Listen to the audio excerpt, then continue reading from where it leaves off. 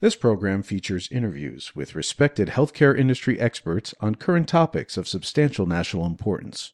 Your host for the program is David Intricasso, a DC-based healthcare policy analyst and researcher. We invite you to comment on the program by visiting thehealthcarepolicypodcast.com. Now, here's David. Welcome to the Healthcare Policy Podcast. I'm the host, David Intricasso. Joining me today is Ms. Katie Bergh, Senior Policy Analyst at the Center for Budget and Policy Priorities, to discuss SNAP, or the Supplemental Nutrition Assistance Program. Katie, welcome to the program. Great. Thanks for having me. Ms. Bergh's, you're welcome. Ms. Bergh's bio is, of course, posted on the podcast website. On background, likely the most important legislation that Congress will pass this year or this session is the multi-year farm bill that is projected to cost $1.5 trillion over the next 10 years. A significant component of farm bill legislation is Title IV that addresses nutrition assistance, namely, again, SNAP, or the Supplemental Nutrition Assistance Program, that serves 42 million Americans, including 1 in every 4 children. SNAP benefits were expanded during the COVID pandemic for fairly obvious reasons. As of 2 months ago, however, enhanced SNAP benefits expired. Presently, congressional Republicans are looking to cut SNAP programming by weaponizing the debt ceiling vote. It is important to note as well, food prices over the past 3 years have increased significantly, due in part to the ongoing climate crisis. Per the USDA, food at-home prices increased 3.5% in 20 and 21, for 11.4% rather in 22, and are projected to increase by 6.6% in 23. Joining me today to discuss the SNAP program is, again, the Center for Budget and Policy Priorities, Katie Bergh. Finally, listeners may recall I interviewed CBPP's Joseph Bergh on March 10th, 2020, regarding the Trump administration's proposed SNAP program cuts. So with that as background, Katie, let's just start with a generic question. If you could give me, say, an overview of the state of hunger or food security in the U.S., that would be very helpful. Yeah, of course. So this is actually a very interesting story, and I think a good place to start is looking back before the pandemic in 2019. In 2019, about 10% of U.S. households experienced food insecurity, which is the common measure that researchers use to describe lack of sufficient food, and essentially means that someone in that household struggled to afford enough food for an active, healthy life. And what's pretty remarkable is that the overall measure of household food insecurity was statistically unchanged from the 2019 pre-pandemic level when you look at 2020 and 2021. In 2020 and 2021, that measure held steady at around 10% of U.S. households. Now, that overall measure does mask some nuance. Certain types of households fared better or worse at different points during COVID. And I would certainly argue that 10% of households experiencing food insecurity is still too high. But that's a pretty remarkable testament to the effectiveness of the relief measures that were put in place in response to the pandemic. So even with very significant economic turmoil, food insecurity did not markedly increase. And that really contrasts with what happened during the Great Recession, where the prevalence of food insecurity increased pretty significantly. We're not going to know if that trend held steady during 2022 until we see that annual food insecurity data released in September. But some of the data that we do have is pretty worrisome and suggests that more people are struggling to afford food. For example, the U.S. Census Bureau collects less detailed weekly data on food insufficiency, which is a different measure than food insecurity. And that has shown some concerning trends, especially now that, as you mentioned, some of the pandemic measures in SNAP have either expired or are phasing out. I'll also add, anecdotally, if you talk to people in the emergency feeding system who run food banks and food pantries, they will absolutely tell you that they are really struggling to keep up with demand at this point in time. Thank you. In fact, we volunteer at a pantry, and I can attest to that personally. I do appreciate your note. The data was remarkable through the pandemic in that, and throwing the child tax credit, there are other reasons from early 2020 congressional legislation. But you answered my second question, and that enhanced SNAP funding was and other related measures were very helpful in that, strangely, despite the effect the pandemic had on the economy, poverty rates actually went down, which is the first time I think that's ever happened in history relative to other or related experiences to the macroeconomy. So, point well taken. Let me go to, so this past December, the Congress passed legislation that explains this food cliff, or that enhanced funding expired in February. So can you explain what was in the December legislative package as it relates to current state of the SNAP program? And then we'll go SNAP program moving forward. Yeah, absolutely. There have actually been lots of changes in SNAP over the last several years in response to COVID, and describing how the program has changed since March 2020 is really complicated. But in essence, policymakers made a whole host of changes to respond to increased need during COVID that, in general, made benefits available to more people, made accessing benefits easier, and made the benefits that were being provided more generous. And the most significant pandemic change was a temporary boost in the benefits that households received, called emergency allotments, that gave every SNAP household either the maximum benefit for their household size or $95 a month, whichever was greater. And that's the cliff that you are referencing. That's what ended following the legislation passed in December. So when Congress passed that policy back in March of 2020, they made it an option that states could continue to request on a monthly basis those extra benefits as long as the federal public health emergency for COVID-19 was in place, and the state also had a state-level emergency declaration in effect. And most states continued to request those additional benefits throughout 2020, 2021, and 2022, with a few limited exceptions. But again, back in December, Congress made the decision to end those additional benefits after the February 2023 issuance, even though the federal public health emergency was still in effect at the time. It just ended earlier in May. So at that point, 32 states plus DC, Guam and the U.S. Virgin Islands, were still providing those additional SNAP benefits, which meant that about 31 million of the 42 million people who participate in SNAP saw a pretty significant and substantial decrease in the benefits that they received starting in March of this year. So every SNAP household in those 35 jurisdictions were receiving at least $95 a month less in SNAP benefits. And that works out to about a $90 per month per person decrease on average. So with the loss of those additional benefits, the average per person SNAP benefit went from about $9 a day to about $6 per person per day. So that's a pretty significant decrease in households' purchasing power for food.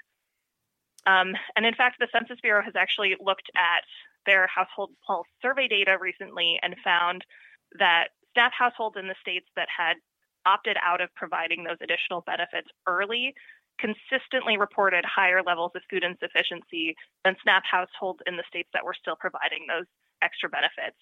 But now that those extra benefits have ended nationwide, those levels of food insufficiency have pretty much converged to basically identical levels.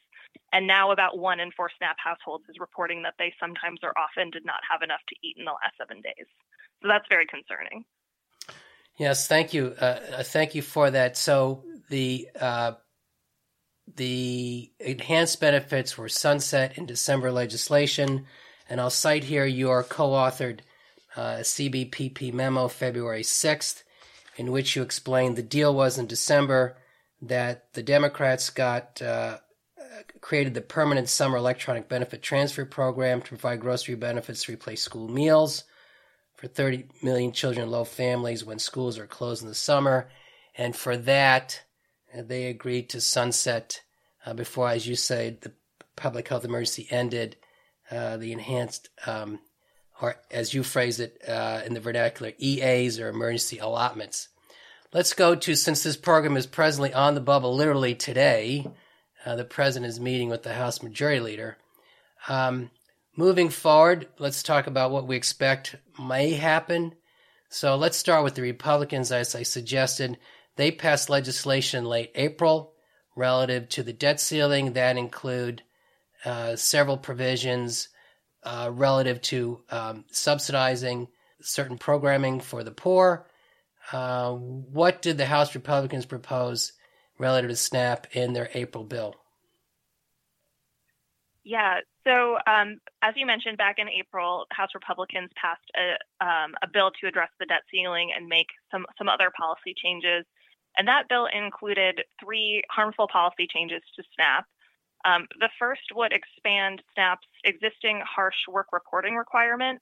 So currently in SNAP, adults aged 18 to 49 without children in their homes can only receive SNAP benefits for 3 months unless they can document they are working for at least 20 hours per week, or they can prove they qualify for an exemption, such as having a disability.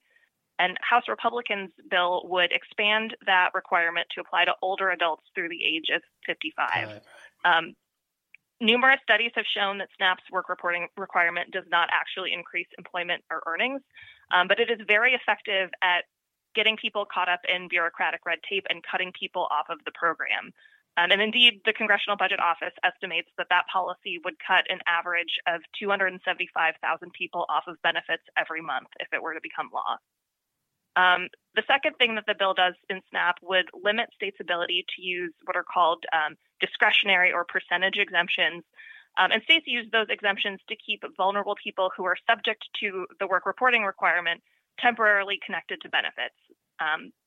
So Republicans included a policy that impacts how many exemptions that states can carry over into subsequent fiscal years. It's very complicated, but the bottom line is that it would further hamstring states' ability to respond to individual specific needs or to unique labor market challenges in particular areas, like if a manufacturing plant closed in their state and lots of people were out of work. The third thing it does is added some language to the statutory purpose of SNAP, which is currently about ensuring that low-income households can afford adequate nutrition. And the House Republicans' bill would also make it the purpose of SNAP to be about assisting households in obtaining employment, which is a bit odd because about 2/3 of SNAP participants are people who we wouldn't expect to work. They're children, they're seniors, or they're people with disabilities. Over the weekend, there has also been some new reporting that House Republicans may be making some additional demands that are outside of what they passed in that debt ceiling bill back in April to limit states' ability to waive the harsh work reporting requirement in areas where there are insufficient jobs available. That's the topic that you were talking to Joseph about that the Trump administration proposed to do through regulation back in 2019. Those waivers are a longstanding state option in SNAP that have been used by red states and blue states alike to respond to local labor market conditions. The Trump administration's proposed rule, which was ultimately halted by the courts, would have removed about 700,000 people from SNAP. And I think I would argue that that's likely an underestimate. And if you think about it, even if you are someone who's ideologically supportive of SNAP's work reporting requirement, it doesn't really make sense to require someone to work in a job that doesn't exist in order to keep receiving food assistance. Another thing that they are proposing in their debt ceiling bill, which is outside of SNAP, but that does affect federal food assistance programs, are pretty austere spending caps on discretionary spending over the next decade that could result in very deep cuts to another federal nutrition program, which is the Special Supplemental Nutrition Program for Women, Infants, and Children, or WIC. WIC, right. And we are already seeing in the Agriculture Appropriations Bill that House Republicans released last week that they are significantly shortchanging WIC funding by about $800 million, which would mean that about 5 million WIC participants would receive significantly lower benefits next year if that were to become law.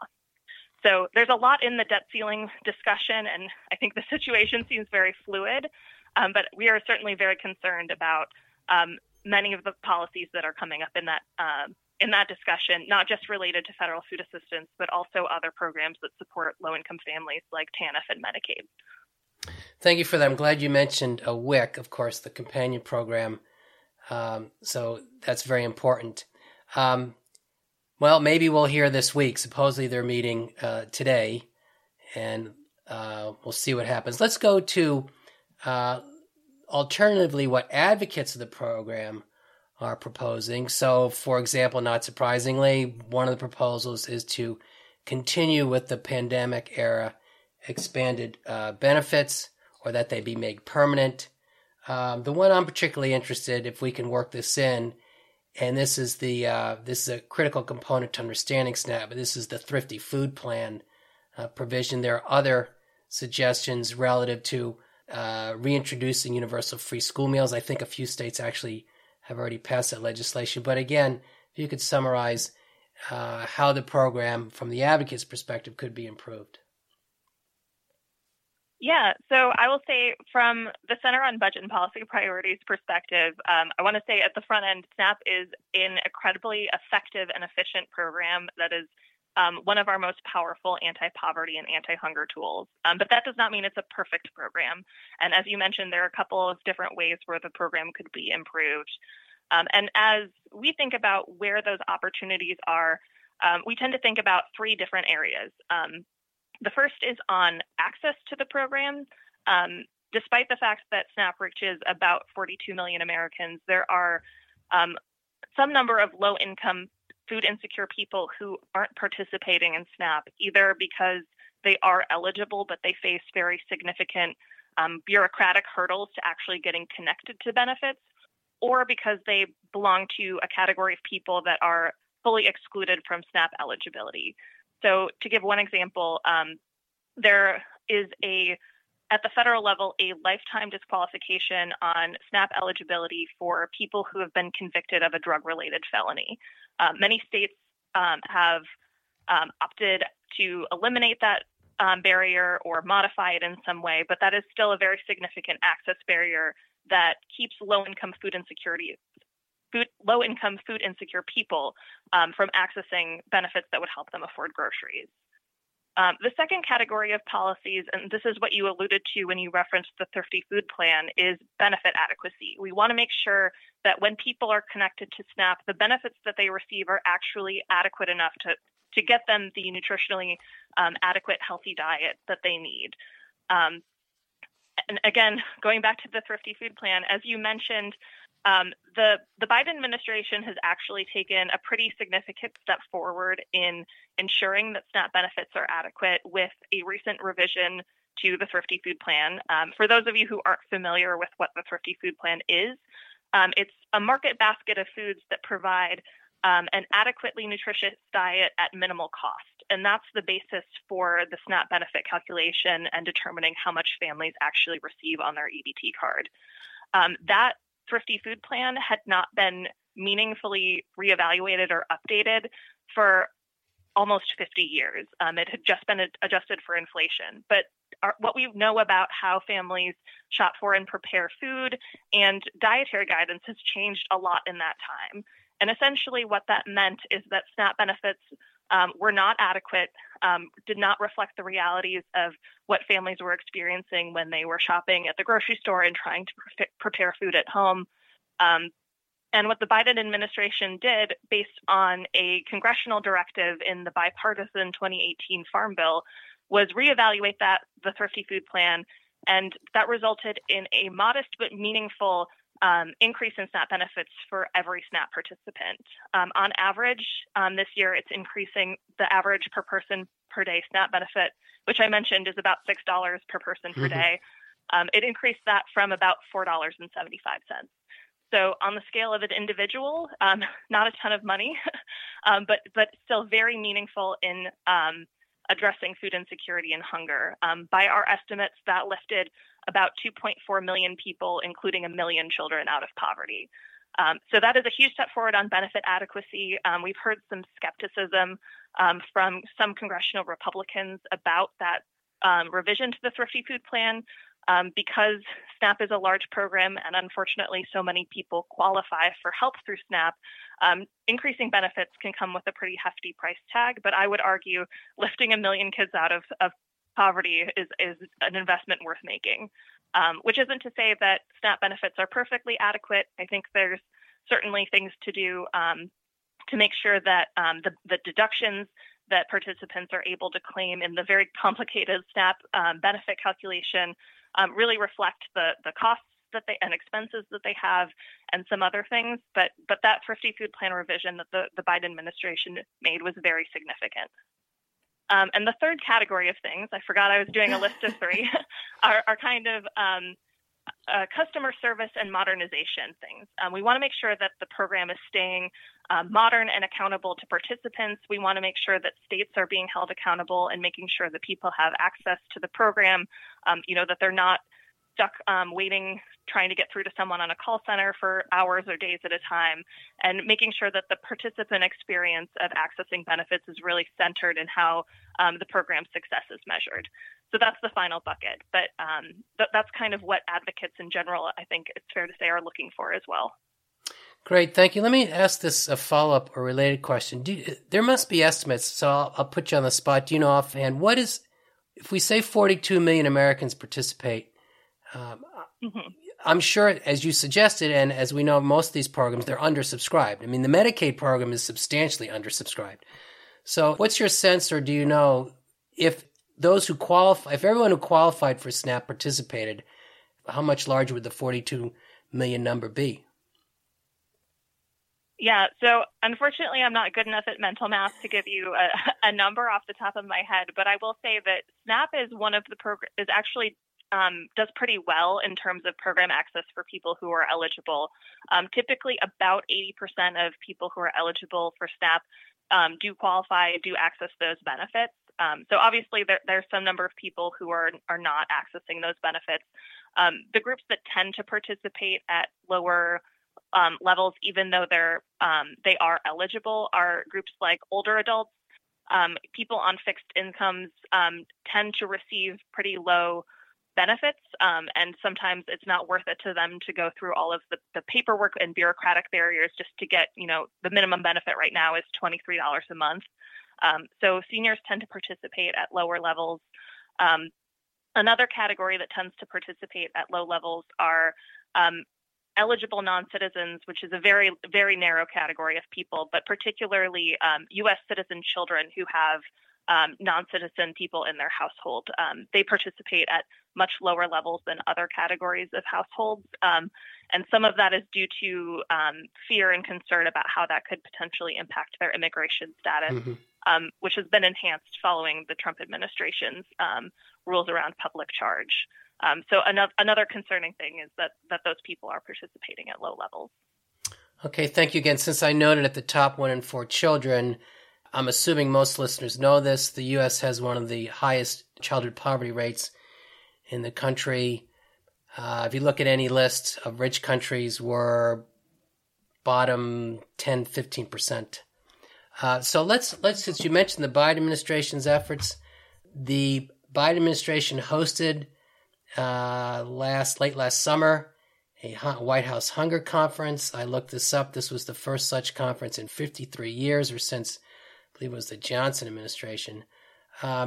Subsequently, the administration proposed or made some promises, and that they received pledges from everyone from private companies, medical associations, pharma, a film studio, philanthropic foundations, universities, NGOs, and others. In sum, an $8 billion pledge to end hunger and diet-related disease by 2030. So, not surprisingly, the Biden administration had a hunger conference, months before the Farm Bill year was to ensue. What's your take on the hunger conference, and to the extent it'll have legs, what effect it'll have on as we go forward with moving Farm Bill legislation? Yeah, so I think the White House conference on hunger, nutrition, and health was a really special opportunity to highlight some very important issues. Obviously, our organization pays much more close attention to the hunger and health side of the equation than the diet-related diseases, but all things that should be elevated in high-level policy conversations and paid close attention to. I think in terms of how the conference will play out in a Farm Bill conversation, policymakers were in Congress were involved in the conference. The conference actually originated in a piece of legislation that was bipartisan. I think what's hard to say is the extent to which it would really be reflected in the Farm Bill, and we're still early on in the Farm Bill process. At this point, the congressional agriculture committees are still kind of in an information gathering and due diligence phase where they're holding hearings and hearing from stakeholders and experts and, out around the country doing listening sessions. So we don't really have a good public indication yet about how each chamber is approaching their Farm Bill process. Although I can say I do think the debt ceiling conversation is a good indicator of where some of House Republicans' priorities lie. So you worked for the Senate Committee on Agriculture for several years under Senator from Michigan, Debbie Stabenow. So you're expert on the process, as your answer just suggested. So let me probe a little bit further. What do you see it moving this? I'm assuming there'll be hearings. Do you see it coming to a vote this calendar year? Could you say more about the process?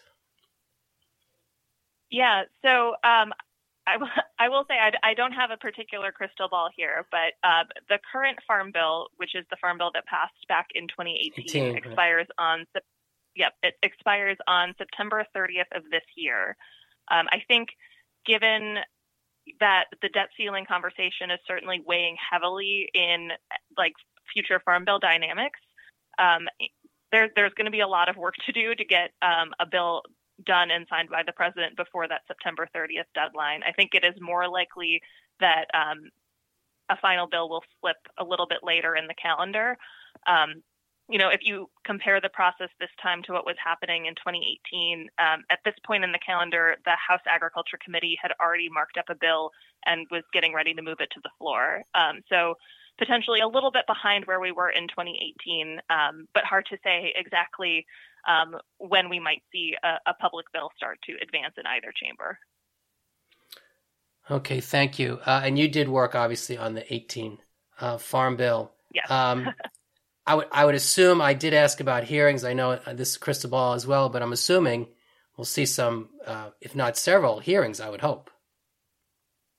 Yeah, so this Congress, the Senate Agriculture Committee has had several hearings on nutrition programs.